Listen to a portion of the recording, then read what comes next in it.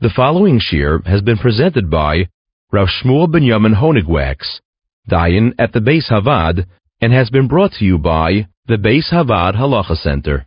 This volume has been distributed by Reb Yehuda and Chaya Relis, Le'ilui Nishmas, Matasyo Yonason ben Yisrael Leib Zechroinu Levracha, and his wife, Miriam Chana Bas Yosef Yeshua Aleh HaShalom.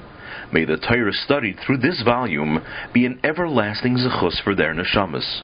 The Gemara in Yevamos Daf Lamed Daled says the Gewaldige Zach. The Gemara is trying to understand how it's possible for the Isser of Nida to be Chal at the same time as the Isser Eishes Ish, Achis Isha, Eishes Ach, because the Gemara asked that if you were Mekadosh the woman before she became a Nida, so then the Isser of Eishes Ish and Eishes Ach and Achis Isha came first, and if she became a Nida first before the Kedushin, then Avada, the Nida would be first, and all the Yisurim which happened because of the Kedushin would come second, and we would not be able to say that these Yisurim are Chal at the same time in order for the two Yisurim to coincide and be able to be Chayiv on both Yisurim simultaneously.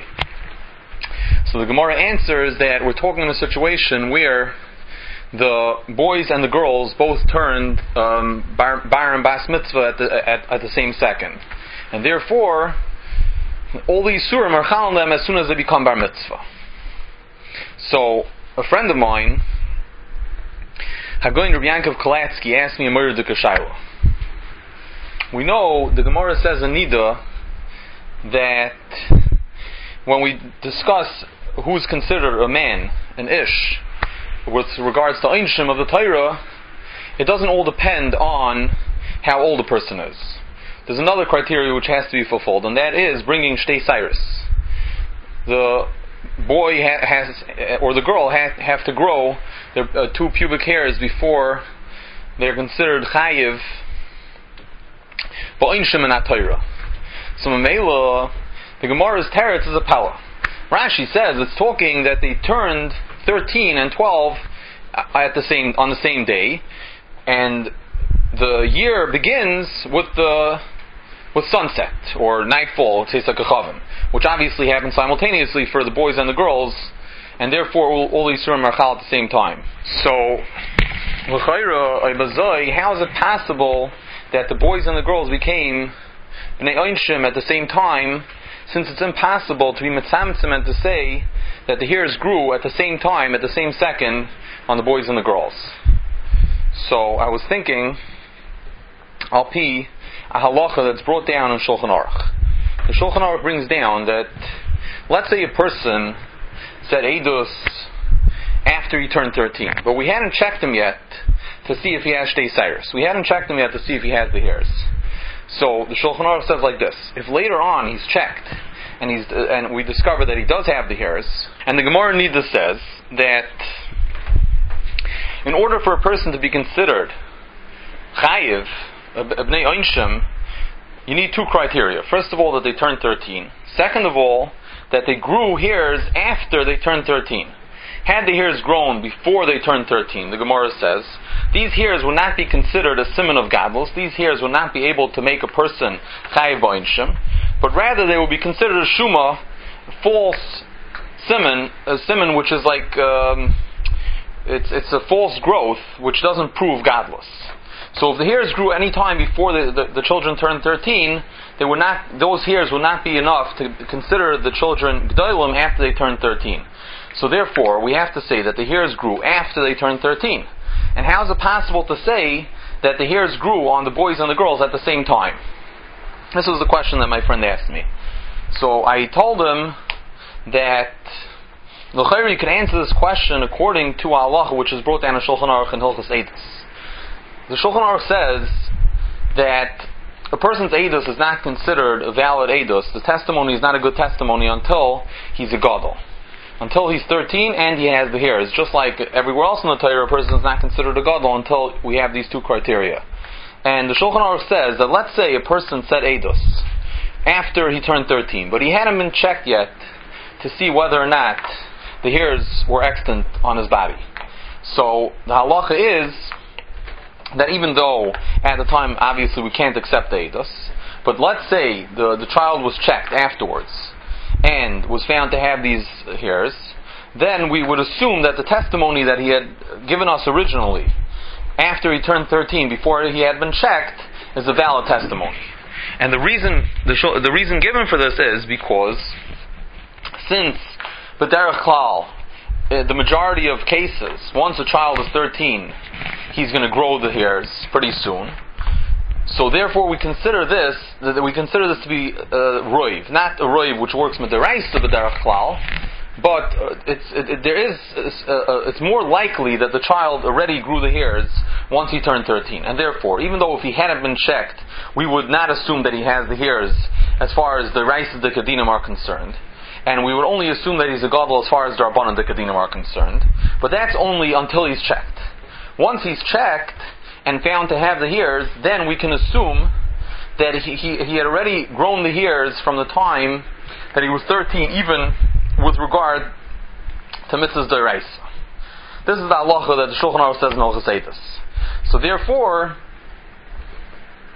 in this case, l'chayr the kasha would not be shver. Why? Because even though, obviously, it's unlikely that the two children grew the hairs at the same time, however, halachically, we would be obligated to assume that that's what happened if they're checked afterwards and found to have the hairs. In other words, if these children, let's say, were checked a few hours into the time that they were 13, and both of these children were found to have these hairs, so then we would assume halachically, midaraisa, even as far as the raisa d'kadinim are concerned, that the hairs had already been there from the second that they turned 13. Therefore, it will be considered that all these surim were chal at the same time. So, obviously, we were a little bit hesitant to say such a teretz. It seemed a little bit far-fetched, because even though this is a mechanism we use halachically, but to say that when the only way we can be mechayiv somebody is if we assume 100% that these hairs happened at exactly the same moment, we felt that it was a little bit unlikely to say that the halacha would say that they happened at the same moment. In other words, if we have a question when they happened, so then you could hear that since we can't assign any specific time for them, and we don't know when they came about, so we would assume that they grew right away when the child turned 13. But to say with confidence that the hairs on the boys and the girls grew at exactly the same time, that l'chayra is a shtickle hard to say. It's not so easy to say such a thing. But l'maisa, the Ritva Taka says it over here in the sugya. The Ritva brings down Rashi's pshat, and the Ritva asks the kasha that I said over, and the Ritva Taka answers this teretz that when they're found later to have the hairs, we assume that the hairs grew on both the children at exactly the same second. Another interesting point I'd like to mention on this blot is as follows. The Gemara says, Yesh oichel achila achas v'chayiv oleo mishum arba chatois v'asham echad. A person could eat one kazayis of food and be chayiv 4 chatois and 1 asham. And Rameir says that I can add another 5th chatos. That, for example, if he ate it on Shabbos and he was carrying it out into Rosh Hashanah from inside of a house when he was eating it. So Taisus says that Taisus explains, what does this have to do with eating? The other Isurim have to do with eating. Chaylev, Noisor, all the other Isurim that the Gemara mentions are Isurim which are associated with the action of eating. But the chiyuv on carrying on Shabbos, what does that have to do with eating? If the person will carry in his hand, he would also be chayiv. So what's the difference between he's carrying in his mouth or he's carrying in his hand? The point is he's carrying, not that he's eating. So Taisus says a gavaldig gazach. Taisus brings down a Gemara on Shabbos that the halacha is on Shabbos that the only time you're chayiv for carrying is if you carry out of Rosh Hashanah into Rosh Hashanah, or you carry Daled Amos in Rosh Hashanah. But then after you finish carrying, you have to put it down. You have to do a hanacha. You have to put it down in a stable place where the item can remain. So, if a person would continue carrying and never put it down, he could walk back and forth from Rosh Hashanah to Rosh Hashanah many times and not be chayiv any chatos. So the Gemara says, so let's say a person carries out some ink on Shabbos and he writes it while he's walking. So even though generally while you're walking it's not considered hanacha, but when you write, when you apply the letters to the paper and they're supposed to remain there forever, the halacha is that it is considered a hanacha. And Taisus compares that to our case. Just like when you write and you put the ink on the paper, and it's going to remain there forever. That's considered hanacha, even though you're walking.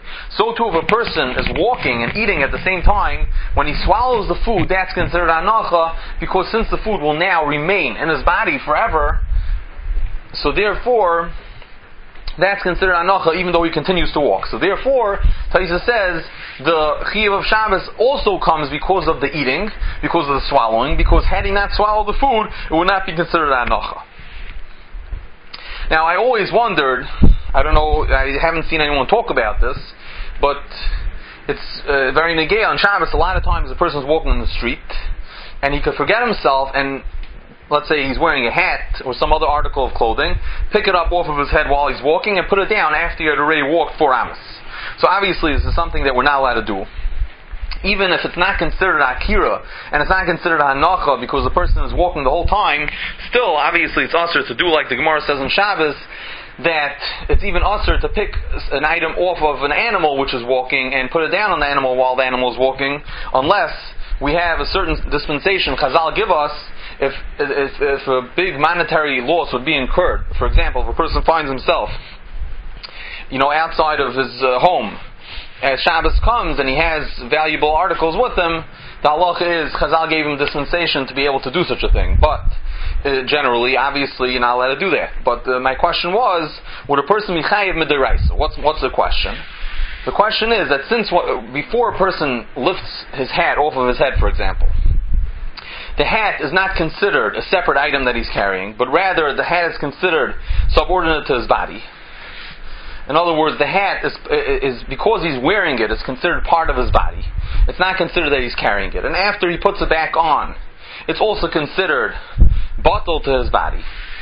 So maybe we could say that it's similar to this halacha of swallowing the food or writing the ink on the paper, where even though the person is continuing to walk and he hasn't come to a stop, it's still considered hanacha because of the fact that the ink or the food is batel and will remain here forever. So even though the hat's not going to remain here forever, but since there's another halachic vehicle which causes us to look at the hat as being batel to the place where it is, because of the fact that it's a clothing that he's wearing, and therefore it's batel to his body, so maybe that also would be considered hanacha because of this Gemara.